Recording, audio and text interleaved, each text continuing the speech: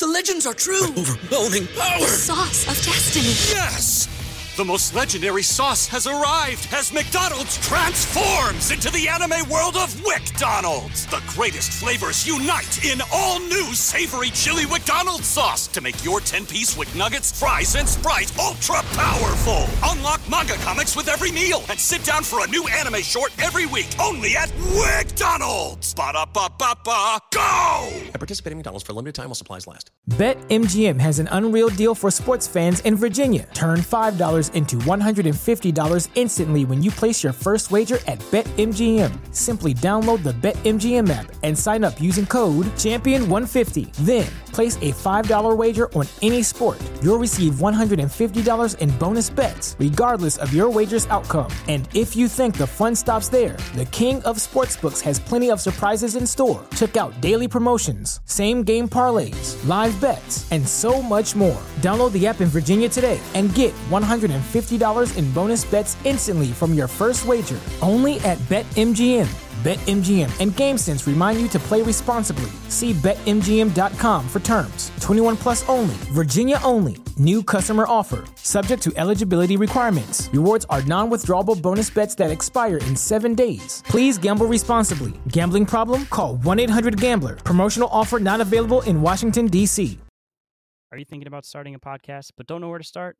Let me take a second to tell you about Anchor by Spotify. It's the easiest way to make a podcast with everything you need all in one place.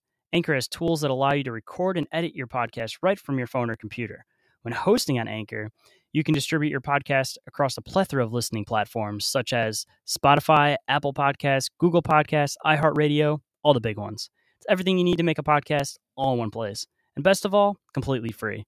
If you're thinking about starting a podcast, do yourself a favor and check out Anchor.fm or download the app to get started.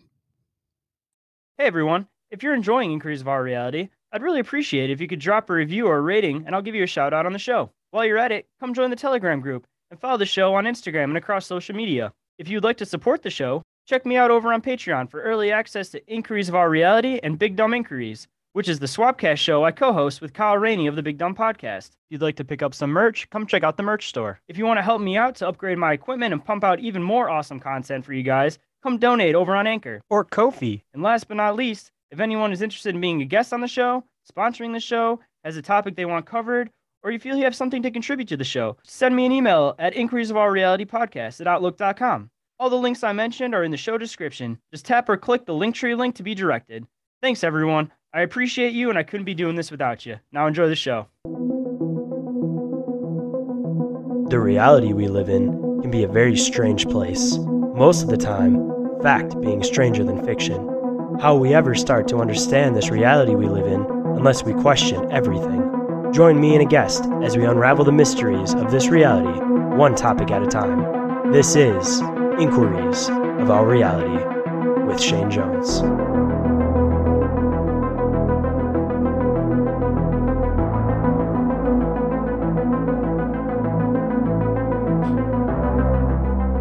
Hello, everyone, and welcome to the now 40th episode of Inquiries of Our Reality. I'm your host, Shane, and today with me I have Esoteric Eddie. How's it going, man? What up, what up? Chilling, man. It's great. It's a nice day. Glad to have you on the show. Thank you. Thank you for having me here. So for anybody that doesn't know who you are, why don't you give them a description on who you are? Cool. I'm Esoteric Eddie. I'm a researcher, an author, and a documentator. I got a YouTube channel where I upload documentaries and videos, and I also just published a book last December of 2021. And always just researching and working on some esoteric, occult, and conspiratorial content. So I'd like to touch ground a little bit on all of your different concepts, but for anybody that isn't familiar with your book, do you mind giving like a brief little description overview of like what your book's about? Yeah, so it's titled The Lucifer Mystery Revealed, and it's basically an academic perspective on the historicity of Lucifer within the church and the cult. So basically just kind of gives a brief overview of how that concept of Lucifer came to be and how it progressed to where it is today. So without giving away too much, like what's your your end conclusion, I'd say, without giving away too much information so that people, of course, want to go and read the book? Yeah, well, I mean, I'm not shy of giving away too much, to be honest, because even in the book, I reveal who Lucifer is halfway through the book, and then I continue on what the implications of that really mean. But basically, I mean, most of us in the truther community already kind of know who Lucifer was. And what we have to understand is that the Bible, the Old Testament primarily, was derived from more ancient religions and mythologies like that of Sumer. So if you kind of look at the Bible through that lens, that the earlier stories were actually just renditions of old Sumer mythology, you can kind of see and conclude that Lucifer, if there was one, it is more similar to Enki, or the god Enki. So I definitely have that kind of perception too, that a lot of like religions have the aspect of it's like different cultures putting different names on the same exact thing. So it's just like it's a miscommunication through languages and through cultures where they all may be perceiving one thing and then kind of creating it into their own thing that kind of fits their culture.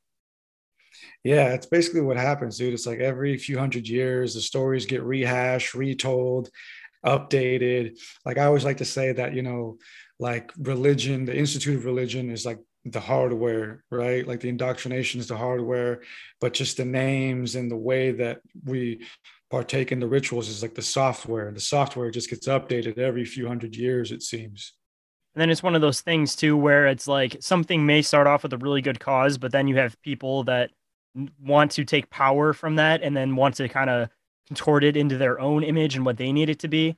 So then you go farther down the line, and then there's so many different variations of the Bible, for example, and of just a lot of different shit. You can see like the corruption within it that I feel like a lot of these people that are like the true Christians, don't necessarily believe in the whole construct of how church is today. Yeah, man, I'm of the same mind. I grew up in a Christian family, so I'm familiar with the institution of church. I'm familiar with how they do things, but it's never been cohesive to what I thought, Christ was really teaching and stuff. Yeah, and then there's what's your view on the whole idea of like they reference in the book of Enoch about like the fallen angels coming and basically trying to take credit for like God's work. So there's a lot of people that believe that that's how the other religions were created, was from these fallen angels essentially saying that they were a god, and then they kind of like created their own belief system off of that, if you're looking at it from like a biblical sense, of course. Yeah, looking at it from a biblical perception, yeah, I mean, that's blasphemy, right? I mean, like that's kind of what we see portrayed in our world. It's like everything's just reduced to this materialistic viewpoint of like, well, the authorities are the ones that we should look to for guidance, right? And it's like, and it all comes back to like that whole fallen angel thing. It's like all these institutions around the world that that we can speculate started from that first interaction with the fallen angels, giving us these weird knowledge and information on warfare and tools and weapons and makeup and even all these other weird things, right? All of this materialistic things that they gave to us, which later on became our institutions. I mean, yeah, from that perspective, we can say that they've kind of replaced nature, they've replaced God, and replaced spirituality with just a materialistic, secular way of viewing ourselves in this world. So also I like to ask, from your perspective, why do you believe that the book of Enoch was removed? Well, from what I've researched, it seems like it was just too powerful for the church. It was too powerful. It just led to too much like independent thinking.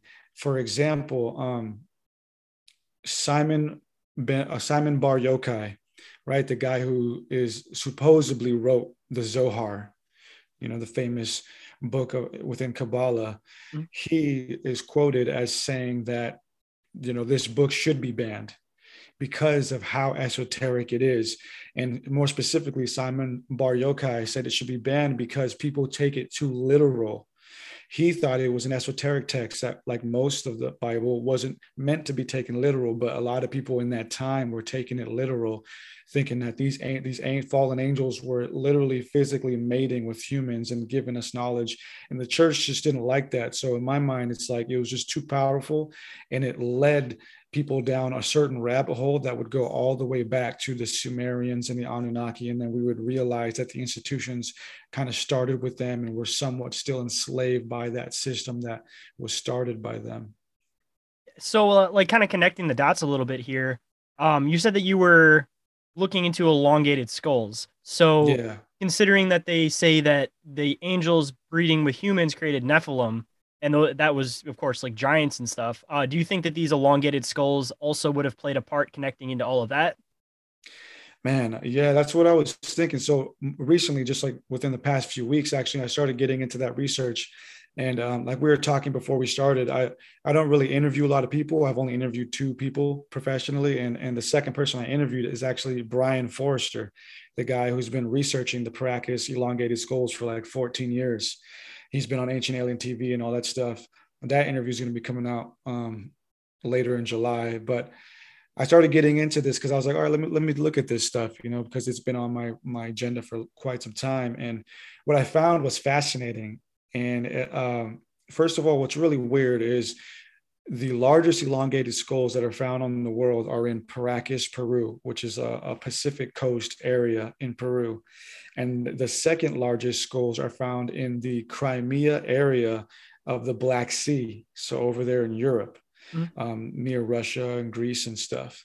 And what's weird as well is that, Brian Forrester had 2 different professional laboratories to do some genetic testing on the Paracas skulls. And he found that not only do the skulls have red hair, natural red hair, but more than half of the skulls actually have blood types and genetic types that are not native to Peru, but actually native to the Black Sea area. So there's all these weird things going on, but I found another piece of evidence that Forrester was not aware of. And right around the early 2000s, there were 2 geologists. I forget their names. I know one of them's name is like Walter Pittman or something, but they wrote a book called Noah's Flood. And what they found is that right around 5600 BC, that the Mediterranean Sea was actually flooding. And for 2 years, the Mediterranean Sea fell into the Black Sea, causing 20 times of the Niagara Falls to fall into there. So the Black Sea rose and flooded that entire area. And we've actually found buildings 300 feet below where the Black Sea currently resides. So it was obvious that there was a civilization way down there. So now I'm thinking like, okay, the timeline's about 5,000 BC. The Paracas skulls are about 2,000 years old. So I'm thinking, well, maybe these were the Nephilim, because in the Bible, we read that the flood was initiated not because mankind was being naughty or evil or whatever. The flood, if you go back and read, was actually initiated because God was trying to wipe out the offspring between the sons of God and humans, which became the Nephilim. So with all this information, I'm kind of taking a step back and thinking these elongated skull people probably were the Nephilim, and that's why they're very scarce. There's not a lot of elongated skulls, so they were trying to escape. And as Matthew LaCroix points out in one of his presentations, Moses apparently was told or commanded by God to seek out the remaining Nephilim kings and kill them. And strangely enough, the Paracas people didn't last long. The Crimea people didn't last long. So these people could have been the Nephilim and could have been slowly wiped out. So they also say that there was I don't remember the exact one's name, but there was a Nephilim that like attached himself to the ark. Do you think that's possible that Nephilim that attached himself to the ark could have been the one that like took off to South America and tried to like colonize over in that area to kind of get away from all the shit that was going on up over in like, the ancient, whatever you want to call it, the northern more areas? Yeah, possibly, dude. Possibly. Forrester's conclusion was that, whoever the Paracas people were, they sailed from the Gulf of Persia, the Persian Gulf, down to what is called the counter current. Apparently there's a current that actually can take you from the Persian Gulf down to Peru, because that's another thing we got to keep in mind is like the currents and all that stuff and sailing. That's a whole different science in itself, but apparently there is a current that can take you from the Persian Gulf to the Pacific coast. of Peru. And another weird thing that he pointed out, which I don't know if it's true or not, but Forrester pointed out that in Paracas, there are date palms, and you won't find date palms anywhere else in Peru. But what's interesting is, of course, the date palm is very, it's a natural and famous in Persia and the Middle East. So, just like from your research, have you figured out exactly like where that water was coming from that started flooding that region? Not from my personal research, but those two geologists in their book, Noah's Flood, they said it was due to glaciers melting. That was kind of the idea that I got, because you hear a lot of like biblical minded people talking about like the firmament opening, and then you kind of get into the whole like, kind of flat earth concepts, which I don't know, it's kind of not necessarily the direction I like to go. I try to look for a more like logical standpoint, and like the one that I kind of came up with that I hear people talk about is that it came from underneath the surface, and there may have been some type of like earthquake where two layers kind of like push together and push the water out from the inside of the earth. If that makes sense, but yeah, okay, that's an interesting one. I haven't heard that one, but that seems like it could be plausible. yeah, for sure. And even just like it's kind of almost like a volcano kind of concept, I guess. It'd just be like a different medium within the volcano rather than being like magma. Yeah. But connecting into that kind of stuff, I know that you do a lot of research on the Anunnaki, and like my perception of the Anunnaki is that they were possibly like a race that was here that we kind of perceived as angels, and then I kind of hear another side of it where they say that they were angels, and then we just kind of put another name on them. Like what's your view on like where the Anunnaki fits into the human race, even if it's not from like a biblical perspective? Yeah, this is a huge topic, and I'm actually working on a book right now about the Anunnaki, not specifically about them, but it's titled The Anunnaki Theorem, and it kind of just briefly describes and touches on the subject, but also kind of the point of the book is to show that most of the major religions stem from those stories. So I'm kind of starting to take a look at the Anunnaki stuff for the first time with just an unbiased, like critical mind, because I grew up loving, Zecharia Sitchin's work. And I used to think that it was all factual, but now I'm going back and kind of like understanding where a lot of the criticisms about him come from. So my perspective has changed on the Anunnaki, but nonetheless, our ancestors did write about them. That's for sure. And what they had to say about them was that they were gods. They didn't really say where they came from. The whole Nibiru thing is kind of sketchy. It's a speculation. But my perspective, if I had to just speculate at this point, I'm going to just say that they were from here, at the very least, from maybe Mars. That's just speculating. But I'm going to say they were from here, and they were advanced, and they kind of just tricked us into thinking that they were gods.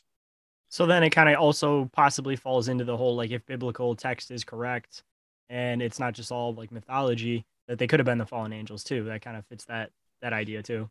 Yeah, I just I always see them as our elder brother and sisters. That's how I personally see them. They're just our elder brothers and sisters that had their own motives and were flawed, just like any other, humanoid being, right? That's how I see them. They're just our elders. They're our ancestors. They were flawed, and they were the minority also. They were a minority group, and we quickly overpopulated them. And that's why in the text, they basically just give up and decide to give us ownership and rulership of the earth. They're kind of just like, all right, we've caused enough havoc. You guys can have it. So for the people that aren't familiar, and it's been a while since I've heard it, I guess this is kind of a two-part question, but we were talking a while ago, and I kind of get into that concept of like, if we create AI, we perceive Anunnaki as gods, then like what's above them? And then you were saying that you knew of a story where there was possibly something that was around that created the Anunnaki. So I guess the question would be, what is that race? And also, from your research, what is the origin story as far as us connected to Anunnaki for people that aren't familiar? Okay, so as far as I know, there are only two texts that mention the creation of mankind from the Sumerian stories. And one of them is known as the Enki and Ninmah text. And that's like the more detailed one where the lower ranking gods are doing all the labor and they're complaining. So the council of the gods kind of pressure Enki, the scientist god, to create a surrogate being to fill in for the lower ranking gods. So him and Ninmah, who's also like a scientific goddess, they come together and they start experimenting in the text. They don't get it right away. They actually experiment and create some deformed beings before they get it correct. And interestingly enough, in the text, they mention mixing blood and clay. So, of course, Zecharia Sitchin saw this and he saw it as a rudimentary translation of genetic engineering. And in another text that mentions our creation is the Enuma Elish. The Enuma Elish was a famous story back in Sumerian times. It was actually acted out as a play during their New Year festival. But it's this warlike battle that apparently is actually talking about the creation of our solar system. That's how Zecharia Sitchin kind of deciphered it anyway. So that there's about 2 or 3 texts that talk about us being created deliberately by the Anunnaki to fill in as surrogate labor beings. And each of those texts talk about, us being mixed with blood and clay to be created. So connecting into that story, I know a lot of people kind of view the whole reptilian concept as more of like a metaphor possibly, or it could also be like a literal thing. Do you think that it's probable that when, say, like if this was a true story, that when they were trying other different things to see if it would work, do you think that it's feasible that possibly they could have like created this reptilian race that we all reference? I don't see it that way. I kind of view it. I mean, I grew up loving the reptilian theory. I first came across that in high school, which was like over 10 years ago, or about 10 years ago for me now. And I loved it. I took it for true. I was freaking out. I thought, politicians were really shape-shifting lizards, and not to say that they aren't, but if I were to really adhere to that theory at all, I gotta big up and give respect to Credo Mutwa, right? The last Sanusi of the Zulu tribe, who I have a documentary on. His viewpoint of it, right? He's telling us stories and legends that go all the way back hundreds, maybe thousands of years in Africa. And he said that the reptilian race was born here, that Earth had produced them before it had produced the humanoid race, the Homo sapien race. And he says that we are compatible with the reptilian race. And that is one telltale sign that they were produced here on Earth. And so if I were to say anything about the reptilians, I would side with Credo and say that they were produced on Earth probably hundreds of thousands, if not 1 million years before we were even created. And that's why they're so advanced and just so maniacal and just so can easily control us, because they just see us as like their little siblings. We're just babies compared to them. So connecting into that too, like a lot of people have their references where they say that they believe in the shapeshifters because certain people's faces look weird at certain times. Considering you like to dig into like occult type things also, I'm assuming, I've kind of entertained this idea lately about basically like elite families and bloodlines, trying to figuring out this knowledge on how they can pretty much, they keep the bloodline pure so that they can transfer their consciousness from their old vessel into like this new younger vessel. So in that process, of course, it's like a new consciousness taking shape within another vessel. So that's where you might get the possible like face transformation a little bit.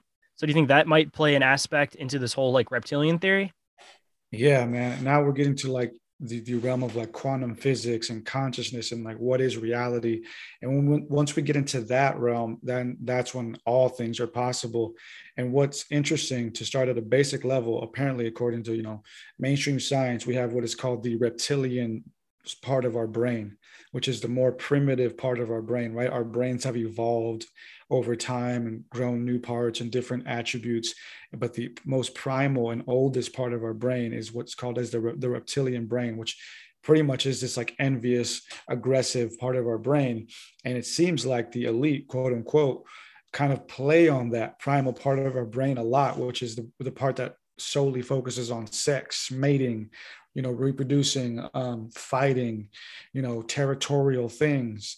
And it's interesting, Credo also mentions that these reptilian beings, they lost a war. They went to war with the creator of all and lost that war, of course. And their punishment was that they could not eat anymore. And I view this allegorically. He said that their mouths were sewed shut, and that they resided in now an unforeseen realm. And because they could not eat or sustain themselves, they have to eat energy. So I see it as like an allegorical tale that these reptilian beings reside in these spectrums of light or realms that we cannot see. So that's kind of where the shape shifting happens, right? Because they're shifting in and out of the light spectrums or the vibratory fields that we can perceive, and that they can't sustain themselves in this three-dimensional physical reality that we reside in. So they have to find another way to sustain themselves. And they do that by feeding off of our energy, and specifically the energy that's produced when we react from the reptilian brain.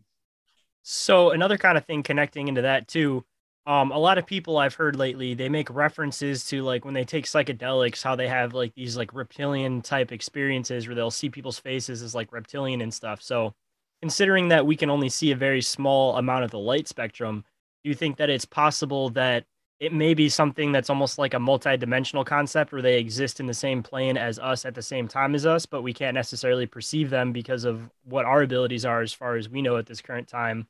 But when you take like psychedelics, for example, you're obviously thinking and connecting on a different wavelength. And it's not just your brain, because a lot of recent studies have shown that you actually have less brain activity while you're on psychedelics, but yet it's more intense as far as like seeing all these different things. But do you think that that's partly the connection into possibly seeing this other like realm that they were supposedly pushed into? Yeah, and that's an interesting point, or an important point. Is the brain is just a receiver.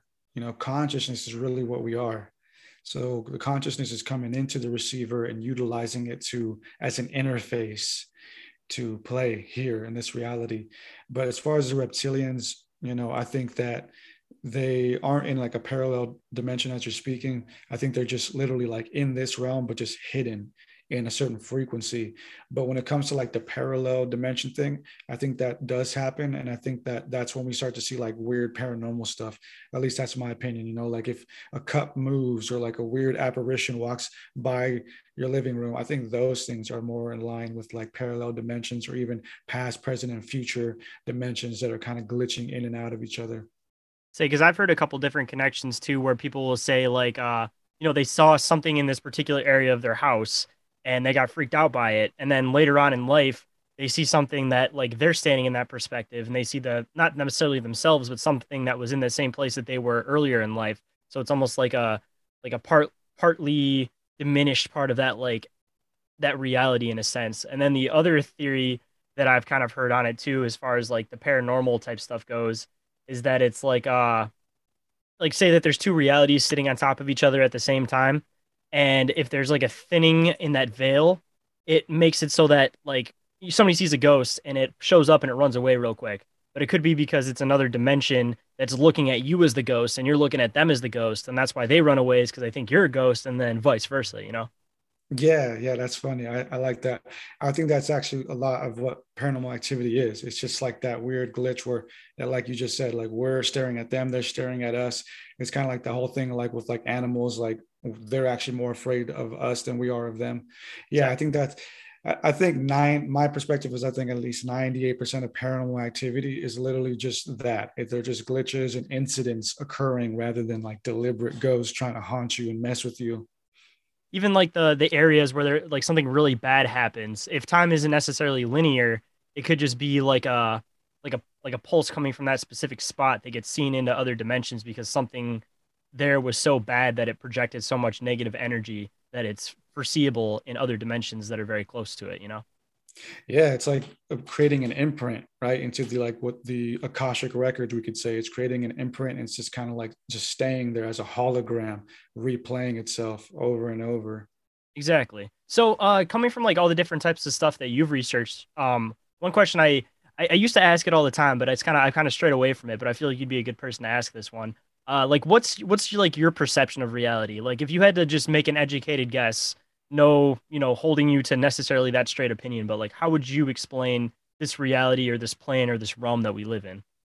Oh man. At this point, I would say that we are in a simulated reality. deliberately created as a schooling grounds. And we do have free will here, but because we have free will, that means other people have free will, and not just people, but also other types of beings. So, and not just that, I think that the simulation that we're in, just like a program, also has its own fractal mechanisms that run on its own course that can also have repercussions. So it's not like everything happens in this life for you. You know, it's all just happening. It's, you know, and so that's kind of my perspective. I wake up, I try to be grateful and appreciative and try to just pay attention to what's going on around me and just try to live out my purpose, because that just kind of seems like what it is. I feel like this is a schooling grounds, and we may or may not have agreed to be here, but we for sure forgot where we came from for a reason. So it's kind of how I see it. See, I got two different perspectives that I've been coming on to lately. So I've been kind of digging into the whole cube concept and not just like the black cube concept. But there was like a reference in the Bible where Jesus says that humans are like salt or something like that. And that's, you know, you're looking at that from like a white cube perspective. So Yeah. obviously you look at white as being pure and then you look at black as being corrupt. So looking at it from that perspective on how many different references there are to cubes, like theoretically that could possibly be like the pixels, how we perceive as pixels within this reality that we live in. And a lot of people hear the simulation theory and believe it to be more of like a electronic type thing, you know, like a computer program, but it may just be like a programming that we don't quite understand. And I've been curious to know if they break down to find the, you know, the God particle, it'd be really ironic if it was a little square, you know? Yeah. Yeah. Like when I say simulation, like, yeah, I don't necessarily mean like digital binary code, although it is interesting that some of the world's top like quantum physics have realized that the fabric of reality work just like computer codes. But I mean, nature is simulated, you know, the way trees, right? Like the Fibonacci sequences and everything, you know, the way bodies are created, the way trees are created, everything just fractalized. It just works like in a simulation. They're all just copies. You know, we're just copies of our parents. Trees are copies of the seeds, and all so on and so forth. So we live in a fractalized simulation, you know, already. But it's the question is like, who designed it, or was it designed, and if so, for what purpose? But as far as the cube thing, yeah, you see that a lot, you know, like the Saturn cube, and how the cube can unfold as a cross, and it has 666 built into it. So there's something going on here with numbers, with symbols, and yeah, there's something going on. It's a program that, like I was saying, isn't necessarily like a computer program, but it's something that we may not be able to comprehend as people or as humans, at least in our current idea of like thoughts and what we can express. But Yeah. going into another theory that I've been kind of pondering lately that I'm kind of curious on your input on it too. So you hear a lot of people talk about like near death experiences, and there's a lot of times that people will describe this thing where it's like they're still conscious, but they're within a void, right? So going back to like the beginning of the Bible where it talks about how there was nothing and then everything was created from that, I've been kind of entertaining the theory about like multiple dimensions possibly coming from after somebody passes away and they're in that void, that there's the ability to recreate another universe within a universe. So that could be kind of where the Bible starts. But do you have any different other perspectives on that concept?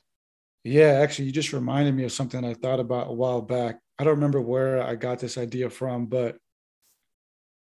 somebody mentioned it to me. But anyway, so consciousness never dies, right? Consciousness never dies. So in your life, right, in the life that you've lived now, there have been moments where you've almost died, I'm assuming, right? Most of us have had moments in our lives where we almost could have died, right? You almost got hit by that car, or you whatever, or you almost choked on that piece of food. All those moments in your life where you almost could have died, you did die. But in that reality, right? You died in that reality, but the consciousness kept going in this simulation. So when you actually die in this waking consciousness, whether it's through old age or whatever, when you actually die, quote unquote, in this reality you're living, you're actually going to just jump forward to another reality. So you're consistently just jumping forward and forward and forward to different realities, dying in one of them, but the consciousness being transformed into another one that's set up and ready for you. That kind of goes into the theory that theoretically, like, you never know what's on the other side. So like you could technically live forever, but everybody around you would perceive you as like being dead within that reality. And that kind of goes into even the aspect of like that deja vu death thing where somebody will say they're at a light and they'll just imagine like, oh, if I turn left, the car is going to hit me. And then, Yeah. there ends up being an accident over there. It's almost like you have that connection to another realm, almost like your brain's an antenna, almost kind of like we were talking about. And it's like sometimes you can use it to like, kind of, I don't want to say tamper with the strings of fate, but in a sense, kind of. And Yeah. it's like, who knows what's on the other side? You could honestly just continue your life, not even realize that you died, but you're now living in another reality. And everybody in your last reality perceives you as dead, but you'd never know because everybody in this reality doesn't know you as just getting into a car accident and dying. Yeah.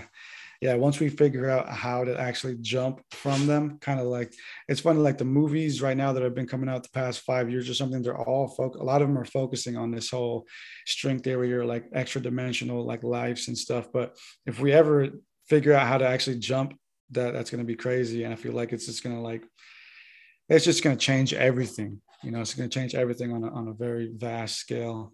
I mean, that could be known by a lot of like high-end occult types because that's something that could literally change the fabric of reality. So it's definitely not knowledge that you want everybody to have. Because just imagine the world if everybody knew a way to essentially like skip death into like the next dimension. And then that's kind of where it Yeah. goes into, there being infinite dimensions is because there's all those different probabilities that could happen that it's like a new world needs to be created in order for all those things to happen. Yeah, I think that's true, man. I think that the science is real. I mean, anything that we can think of is possible. It's just a matter of putting forth the science and the math and the discipline to manifest it. So somewhere, somehow, that this is already possible. Somebody's already using it. But knowing humans and how we operate, right? Telling from our history, it's that kind of stuff is always regarded towards a certain few. Like for example, we live in a very militaristic world, but the nukes are only available to those top people. So I would assume that like the time machines, the interdimensional machines, are only regarded for a few people as well. So, like connecting into like the nuclear bombs, CERN, all of that kind of stuff. Do you believe that all of those types of things may be starting to like mess up the timeline, and that's why there's been so many cases of people having deja vu lately, just like the weird stuff that it's slightly changing, and then it also kind of connects into the whole like God concept, where like theoretically, if there is a God and people are trying to alter reality as it is, it's almost like a joke that he's like, all right, you're trying to change reality. Well, I'm going to change the name of this popular book just to fuck with people. You know what I mean? Because you guys are trying to play God and I'm not going to let you do that shit, you know? Yeah, yeah, I think so, man. I think there's definitely been a rift going on for a while. And I'm sure you've heard like the whole theory that like we actually did die in 2012 and we're kind of living in like a simulation or something of what our lives would have been. Mhm. But there's a whole theory about that. But one interesting thing that I remember, like back in when I was in I graduated in 2012, and I remember just like prior to that, I was having these really weird deja vu's. And I remember I was in the lunch line and I overheard this chick behind me telling her friend like, "Yo, I've been having these really strange deja vu's, like they're very strong and all this stuff." And my regret is like I wanted to turn around and ask her about it, but I didn't. But I remember that time period was very weird. Like a lot of people were experiencing something like that. So yeah, I think there has been these rifts, these pockets ever since at least 2012 and that time period that have been going on. And I mean, right now we're living in a really weird world. We're living in such a weird timeline. It could be a comic book, it could be a TV show, and it basically is a TV show every day. It's like the Truman Theory almost, you know? Yeah, yeah, It's funny you mentioned that because I also graduated in 2012 and I've had this idea that basically VR kind of kicked in really hard around then. So like theoretically, what if VR kicked in because they found a way to get everybody into this new reality and that's why shit's weird and they like are changing things and people notice these like weird glitches in the Matrix, is because like what if we all put on that helmet and that was kind of like when the Matrix started because almost everybody I know at some point has pretty much put one of those things on or maybe even if they didn't realize it, maybe there was just like a way to get everybody within that universe, you know?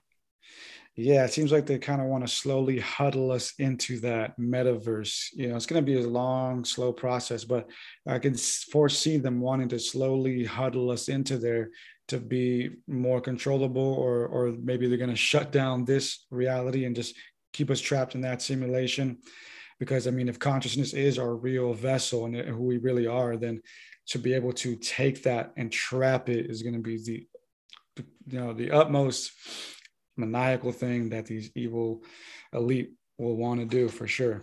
And it's funny too. I've mentioned it on a few of my shows, but the whole Neuralink concept, where like I almost see that as a possibility for it to be trapping your consciousness so that you can never actually ascend and see what's on the other side. If that already hasn't happened in time, because we could have been a lot more advanced than we realized. And they had this idea before to kind of imprison people. So they put people into some sort of a simulation, and it could be just like a chain down the line that we're already like 10 fucking systems within the system. Yeah, like how Elon Musk says, like we could be in one already, right? We can already be in a simulation and not know it. But I mean, ancient cultures like India or Hinduism, for example, they talk about like the Kali Yuga, right? And then the yugas and the cycles and how we go through these golden ages and then we fall and we forget about the golden age. So we're in the last part of the cycle, which is the worst cycle. So we're supposed to be going back up and upgrading again to our best selves, our Atlantean selves. So it's like they're trying to like keep as much of us from ascending back to that. Honestly, you see it with the whole COVID thing. It's just like a matter of like suppressing people and just trying to see what they can get away with. And I was hearing about this experiment the other day too, where essentially there was somebody in one room and the person in the next room over was attached to some sort of like something that would electrocute them pretty much. And there would be a scientist that would be standing in the room in front of the other room where the person had the button, and they would pretty much just say like, do it. And the person would just do it. And they'd say like, do it. And they just keep turning up the levels as they're telling him, to a point where it could almost like kill the person in the next room over.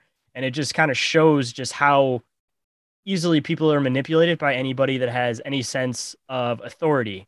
And connecting into something else we mentioned earlier about the whole, like, I feel like scientists and a lot of that stuff, obviously it's pretty blatantly linked to occult type ideas. So maybe they're purposely wear the white elongated jackets as like some conscious thing to be like, look, I'm pure, I'm wearing white, versus like a black robe. And in so they can get you to do all these things that you wouldn't normally do, just because they have this like, look at me, I'm a little bit better than you, so like you should listen to the things I have to say because I'm important. Yeah, it's kind of funny if you think about it. Like, imagine if doctors wore like black robes. Nobody want to fuck with them. Yeah, like I'm not going in there, man. What the fuck? Yeah, dude, it's kind of pathetic, to be honest, like how easily we can be manipulated. Like I love psychology. I also study psychology, took a few courses in high school. And I always say that I think everybody in high school should take psychology, because it teaches you so much about life and how things really work on basic levels. But I think about that a lot, man. I think it's very pathetic, how easily we can be manipulated, me included, right? I'm not nobody special. I have my flaws, but the thing is, we have to try our best to be disciplined and ascend past those little just basic psychological switches, I guess, that we have, right? We have to ascend past the basic psychological emotions that are taken advantage on a daily basis. So we have to see the world or act above that, not just react. We can't be in a constant state of reacting. When you're consistently reacting, that's when you are in this vulnerable state of just being a carnal vessel of electrical impulses. So if you start to train yourself to not just react, that's when you start to ascend past just being this psychological AI robot, and you start to be a willful, sovereign, deliberate, spiritual being. See, and that kind of goes into the whole idea with like algorithms on trying to keep people on that negative vibe so that you can ascend, because algorithms are kind of set up to just make you see things that piss you off or that make you react with the intensity as far as like the emotion can go. And that's why you like read into a lot of these different teachings, and they talk about this whole concept of trying to remain neutral, because if you're overly angry, it's gonna cloud other emotions that are ones that you could use. And even going on to the other side, like if you're too joyful and too happy, you're not going to notice, the hole in the ground because you're looking up at the sky and how happy you are about the sky. Like you have to kind of remain at this neutral balance, but still enjoy the emotions, but don't let the emotions take control of you. But the system's Yeah. rigged that it just amplifies all of your emotions. Yeah, I was actually thinking about this the other day, and it was kind of a revelation. On a most basic level of human psychology, we have the male and female mind, right? And in this country specifically, if not the whole world now, in this new generation, we're consistently arguing and debating against the male and female mind. But the male and the female mind can portray themselves in different ways. So what I think, or what I believe, is that, like, liberalism, right? What we call liberalism, and I'm not affiliate of any political party at all, but liberalism is the female mind. Liberalism and all its different characteristics that are under that umbrella are really just complex representations of the female mind. And then conservatism, republicanism, are those all just complex representations of the male mind. And it's no wonder that we're having this rift right now in our country, because the male mind always wants to be able to subjugate the female mind, not necessarily in an evil, vindictive way, but it's set up that way naturally. It has been for millions of years, right? Like as the Christians would say, the natural order of things is God teaches man, man teaches woman, woman teaches the kids, happily, mutually, consensually. So the male mind is always, it's rigged that way. So it always wants to be able to protect and guide the female mind. So right now, the liberals, everything that is liberalism is just the female mind, and it's acting out. It's saying, no, I don't want to listen. I don't want to be guided by you, which is the male mind. So the male mind is freaking out because it can't do what it was built to do. So that's why we have this split. And it's causing a huge rift in our world right now. It's like a yin and a yang kind of concept that like one counterbalances the other, but if one's not acting the way that it should naturally be acting, then you're going to have a rift within that system. But we live in a culture nowadays where it's like we use terms like, toxic masculinity. We try to demonize masculinity, but we're in such a highly feminized society now that it's like, I'm not saying it should be all masculine, of course. I'm not saying it should be all feminine, but we need to get back to that balance, because without that, there's always just going to be this issue and divide.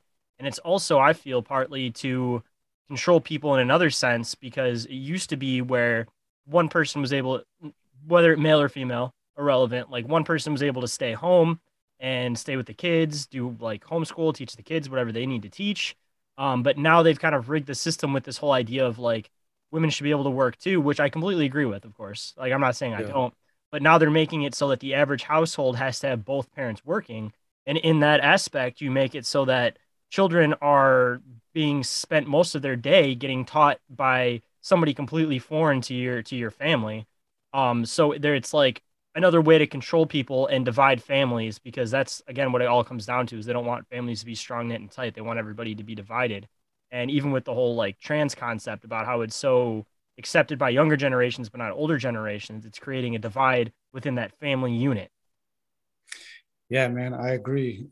That's what we're seeing, is we're just seeing that breakdown of the natural order of things that we've been used to for so long.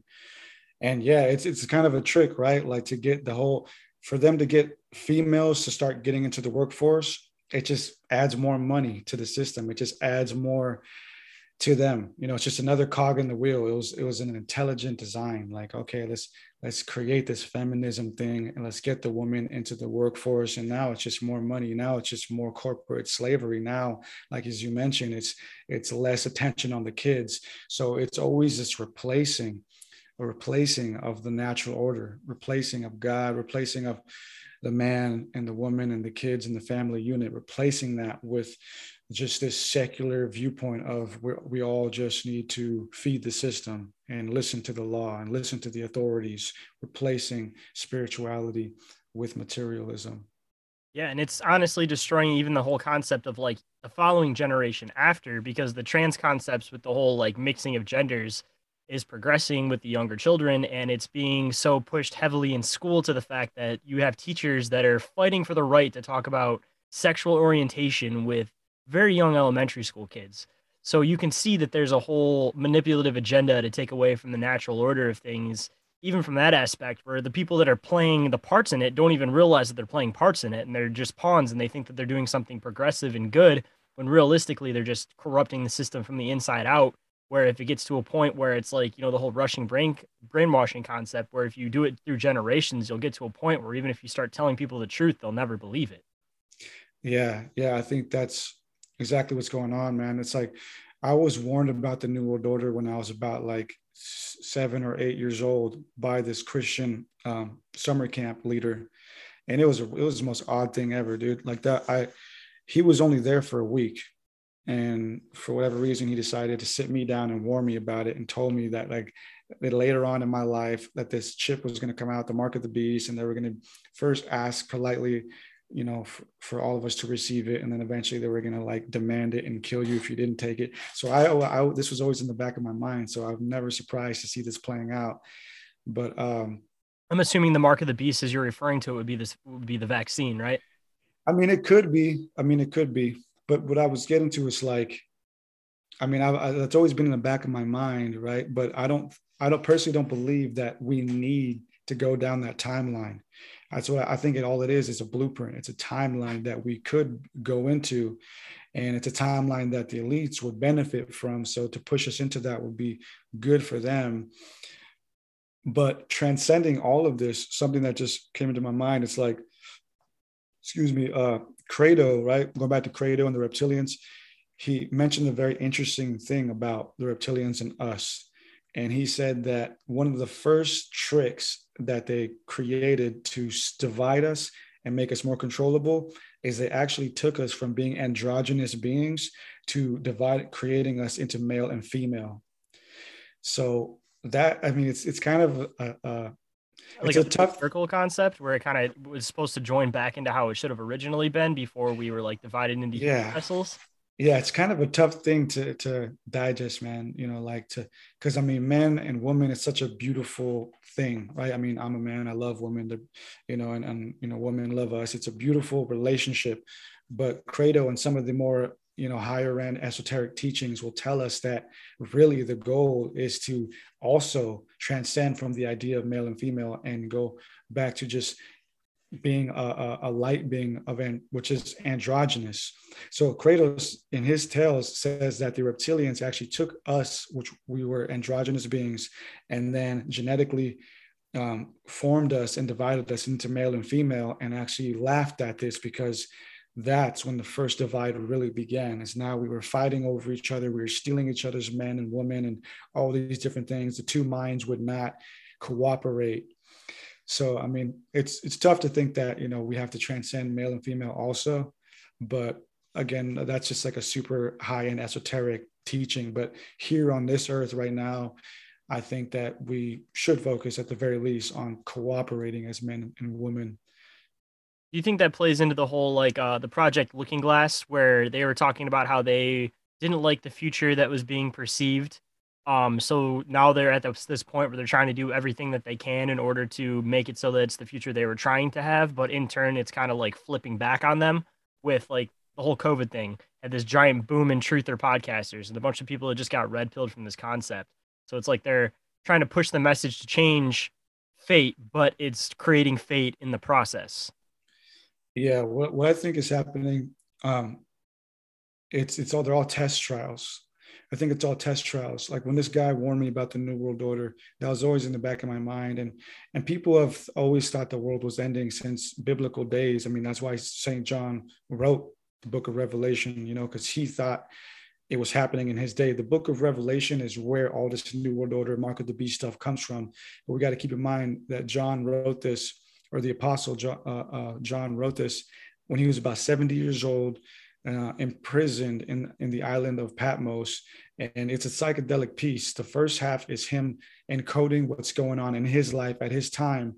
And the second half is about a prophecy of what the government during his time, which was the Roman army, and was going to try to attempt to do. So he was realizing in his time, he was wise enough to see that the Roman government and all this craziness that was happening around him was going to formulate this world power that later on would attempt a power grab. And I personally believe that that's not going to happen until we live in a society where people like me and you are extinct, where when the New World Order is going to officially take over, when the children are born into it, when there's no recollection of any of this anymore. It's almost a legend. It's been wiped out from history. So right now, what we're seeing is the trials. The trials, it's not the real thing. We're just slowly being phased out. This is a long-term goal, and we are being phased out, and they cannot attempt the actual takeover while we're still existing. It's going to happen when the babies of the world are born into it and they know nothing else. And that's why it's more important for us to keep that knowledge and keep, like that summer camp leader, did to me, is to keep teaching the children, like, look, this is the real history of the world. This is what these people have been doing to us. This is what they're going to try to do. So keep this knowledge awake, so that some distant future, some kid, 2000 years from now might come across a book or a podcast or something and be like, oh shit, like, damn, like this is for real. Like this is what it is. And then he might wake up and he might be the Neo, right? It kind of makes me wonder too, if like down the road, like we look at all of these philosophers as being like very wise people, but it's like, are we doing the new medium of doing that, where there, a couple hundred years down the road, people might be looking at what we're doing and looking at us like how we look at like the ancient Greek philosophers, Yeah, I think so, man. I think so. Like a lot of us, like, for example, like Jordan Peterson, right? I think Jordan Peterson is like the Freud of our time. I mean, it's all different now because we have social media and memes, and like everything's kind of like a little more made fun of these days. It's all very satirical, right? We live in a highly satirical society.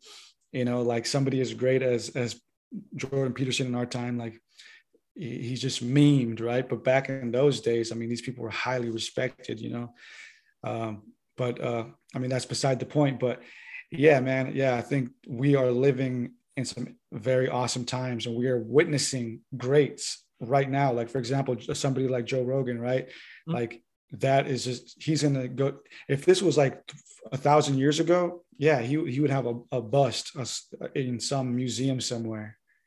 That is very true. Sure. So like I've heard this metaphor that it's almost like it's like there's a wall that's trying to be built from one side, and you have to, we're like the force on the other side of the wall, trying to tear down the wall as the other side's putting it up. But it's like a generational war where it's like you have to keep progressing it with the younger races, or not younger races, but the younger generations, so that they can keep doing this same effort. But like this has been done through time, of course, but the other side was able to build up the wall before the next generation was able to figure out how to tear down that wall. So it's like now is the time that we almost have to like kick into high gear so that idea doesn't happen again, because like all the esoteric knowledge, it wasn't necessarily always that way, but it was hidden through history. And as time went on and people changed the course of everything, and it's like now we have such a boom of information that it's impossible to hide information, but it's a matter of like them trying to fill that information with bullshit information so that people don't know what to take seriously. So it's like now is the time that we have to go into like hyperdrive and make sure that the knowledge that needs to be taught is taught to the next generation, and not just pushed to the wayside because of all this like crazy shit they're trying to like throw at us all at once to try to distract everybody from doing what we're actually trying to do, Yeah, man, that's an interesting way to put it, that visualization. I think that's true. I mean, right now our generation, we're of the same generation. We're, up against the walls that were put up before us. I mean, we're up against huge walls, man. You're talking about the Federal Reserve, right? That put together in 1913. That's over 100 years ago. So we're up against a lot, but, kudos to us. We've been doing a lot of tearing down these walls, right? But yeah, man, we have to continue that line of teaching, continue that line of work and action. And not every kid's going to pick it up. And that's why that's why mystery schools and secret societies exist, at least the benevolent ones, because not everybody's gonna vibe with it. Not everybody's built for it. You know, some people are literally physically not built to go up against the obstacles, or mentally stable enough to go up against the obstacles. So this work is regarded for those who, first of all, are called to it. Second of all, answer the call. And third of all, are willing enough to keep going on. And other people are just, they have other purposes, right? Like, I'm a plumber, right? And I like that. It's changed my life in very awesome ways. So yeah, on one side, I'm a very esoteric person. I do a lot of my scholarly spiritual work, but also I'm very grounded. And I know that, I mean, this world needs plumbing. I mean, we can go to Mars, we can go to Venus, we can go to the inner earth. Wherever we go, we're going to need plumbing, right? So it's like we also need people who are skilled in other skill sets, who can continue civilization, continue the luxuries and just the basic day-to-day things that we need to enjoy this life. I definitely agree with that, because that's why I got into like cannabis growing. It wasn't necessarily just for the aspect of it being cannabis growing. It was to have that ability to have knowledge that I firmly believe in myself that I would be able to carry on like the tradition of like how to farm stuff and how to grow things. And I feel like that's obviously a very important thing, because without that, we wouldn't have a huge food source. So it's like that whole concept that like a lot of people talk about, where it's like the reptilian mind and then like your spiritual mind, where it's like you still have to keep that reptilian part of you in mind, because without that, we're all just going to be sitting around thinking of theories, but nothing's actually going to get practically like done, Because even if we're living in this highly advanced, perfect society, like you were saying, you're still going to need plumbers. You're still going to need people growing food for everybody. So it's like you have to kind of find like the balance between that. Yeah, man. And that's what makes us like the most miraculous and like awesome beings in the universe, right? It's like we have the capability to actually change this universe. We can actually affect the things around us. And it's just kind of sad, man, or like kind of whack, to think about what we've done with that power. You think that's why they're trying to dumb down like younger generations, is because they like our generation is kind of a weird generation, because we're half analog, half digital. So like I've noticed that most of the podcasters, there's a wide variety of ages, but a lot of them, weirdly enough, are around 27, 28. They're like the millennial generation. So do you think that they're kind of trying to do this thing where they realize that our generation was a threat, so they are trying to dumb down the next generation after us, so that it's like making it harder and interrupting that whole concept like we were talking about of carrying on the knowledge, because the next generation's more concerned with a 7-second dance video than sitting down and listening to like an audiobook or like a lecture about like the really important information you can get on the internet. They try to make it look like that's boring. Watch this little 7-second thing that's going to teach you nothing. So it's like a progression of like, be entertained so you don't learn. Yeah, I think so, man. It's pretty messed up. Like our parents' generation, they were just very like survival minded. I would assume most of them, right? They were all very survival minded, grounded. And then we entered the world, and I feel like we were the first ones to like really be hit with the indoctrination. Like our cartoons and the things that we grew up on compared to like what our parents grew up on were heavily occulted and heavily influenced by these occult indoctrination programs. So yeah, because something about us, man, is like we are at the hub right now. We are the adults. We are the young adults. We are the ones who need to enact change, because our parents are pretty much over it, right? They're exhausted. They're tired. We are the adults. We are the ones that are right here at the front lines, and our soldiers, right? The ones who are supposed to back us up, the next generation, are just over there doing TikTok dances while we got gunfire going on. So it's a tough battle, man, especially when, again, just on a grounded level, a lot of these kids don't even want to work. It's like we need soldiers, we need workers, we need people on the ground, but everybody's up in their mind, everybody's up on their phone. You definitely see that too, because it's like if I look at my numbers for my show as far as like age groups go, the smallest age groups are people that are like 25 and younger. Like my biggest age group is like, I think it was put as like 25 to 29, and then like 30 to like 37 or something like that. So it also kind of fits into that generation like we were talking about that could be kind of seen as like the threat generation, because even the tail end of the generation before us still had the same experiences that we did. And for example, they're a little bit older for like 9/11, so they had more of an understanding of it than we did. So they may be even farther into this concept than we are. And we were like the built off of them. And then the next generation after us, it's like we have to like wake them up to these concepts. But they always talk about the whole idea of like the period of great enlightenment. And hopefully we're getting towards that, where maybe there's like a reason why their generation is the way it is. And if you're going into the idea, like you were saying, that there was the split between male and female, like we're looking at it from a bad thing, but maybe it's like a whole different perspective of them where they're getting it back into that concept, because maybe that's like we're looking at natural, looking at it from like a sense of like a biblical sense, you know, but like Yeah. maybe they could be looking at it more from like a spiritual sense subconsciously without even realizing it. Yeah, man. I mean, we gotta break the molds, break the paradigms, and just speculate, and yeah, I mean, all this like subjective reality, subjective truth, all this stuff that's going on. Yeah, like we, with the more Christian default viewpoints, kind of see that as bad or kind of like weird, or we're very like nervous about it, right? What's going on? Why there's all these genders? What's going on?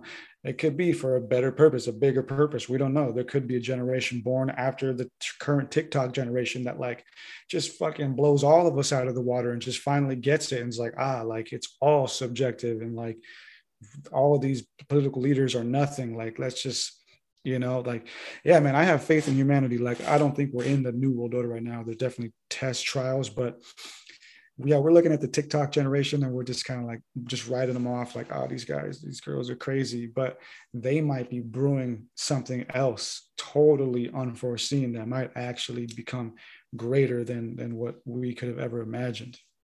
I was gonna say too, it's like even so, even with them, even if it's not necessarily this realm of podcasts, like it seems like podcasting is kind of taking over, in even like YouTube documentary type stuff, like all that is kind of taking over as far as like where people try to like learn things from. So it almost shows that even like the new generation, they kind of get the idea, even if they don't realize it, that like mainstream news isn't what you follow if you're really trying to find the answers that you know. So they could be into this shit subconsciously completely without even realizing it, and that's why they're pushing even just like the concepts of podcasting, because this is almost like the new generation of like a philosopher standing in front of a class and just talking to a bunch of people, except the audience is bigger, and ironically like you're not doing it in front of a crowd anymore, so you can be like more open with your concepts, you know. Yeah, when I think of the New World Order, I think about this futuristic dystopia place. Like, that's what it's going to be. It's going to be this totally futuristic, holographic city type of thing, right? And everything's just going to be that way. And we're progressing towards that way naturally. Even, we're integrating ourselves with technology more and more and more. And this TikTok generation, like you're saying, they're already using these mechanisms. They're not using them correctly yet, but they are kind of realizing like how just dumb and okay boomer like all this political stuff is, right? So like they're like on a whole nother level. Like we are like over here reading books, watching documentaries, like, setting up videos, like trying to say like, yo, like politics is, it's not where it's at. Like these politicians are evil, this and that, or whatever, taking so much time to do that. Whereas the TikTok generation, like they just get it. They're like, yeah, politics are whack. Like, Yeah. let's focus on like being millionaires and living it. So it's like they got it, right? That they got the mechanism, the vessel, but they haven't woken up yet as to what it's supposed to be used for.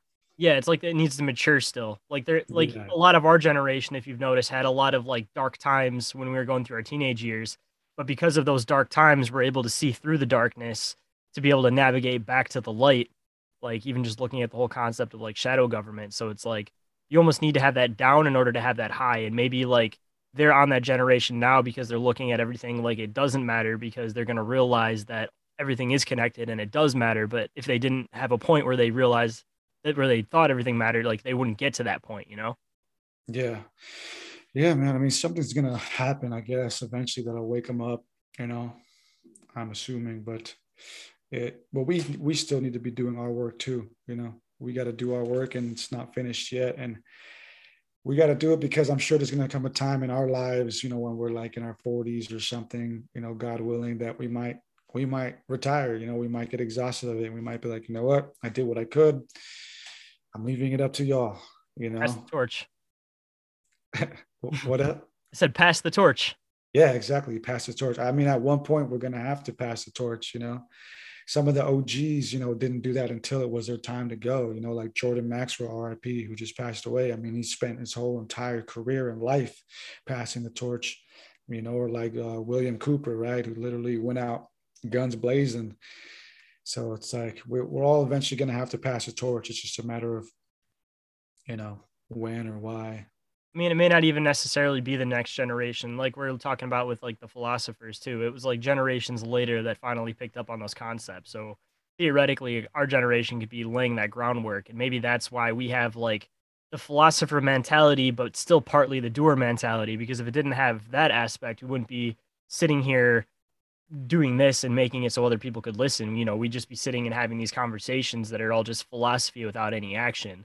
But even if we're not doing it, we're doing action indirectly, because just us saying the things that we say could be sparking things in other generations' heads later on down the line, or even on our same generation. Because who knows what politics might be like when our age group is the ones that are the older politicians that are running everything, like things could drastically change at that point. Yeah, man. That's what I always say. The world's not ending, right?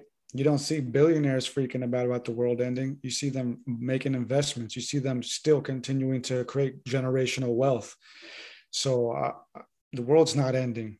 The world, especially the earth itself, the earth it's a big, beautiful babe, man. It's going to continue on. It's just a matter of if we're going to stick around for it. So we still need to keep laying the groundwork, keep trying to reach sovereignty, right, for ourselves, for our family, keep trying to create generational wealth and generational resource, because whether we like it or not, the world's going to keep going on after us. So, those after us will greatly appreciate the work that we laid down.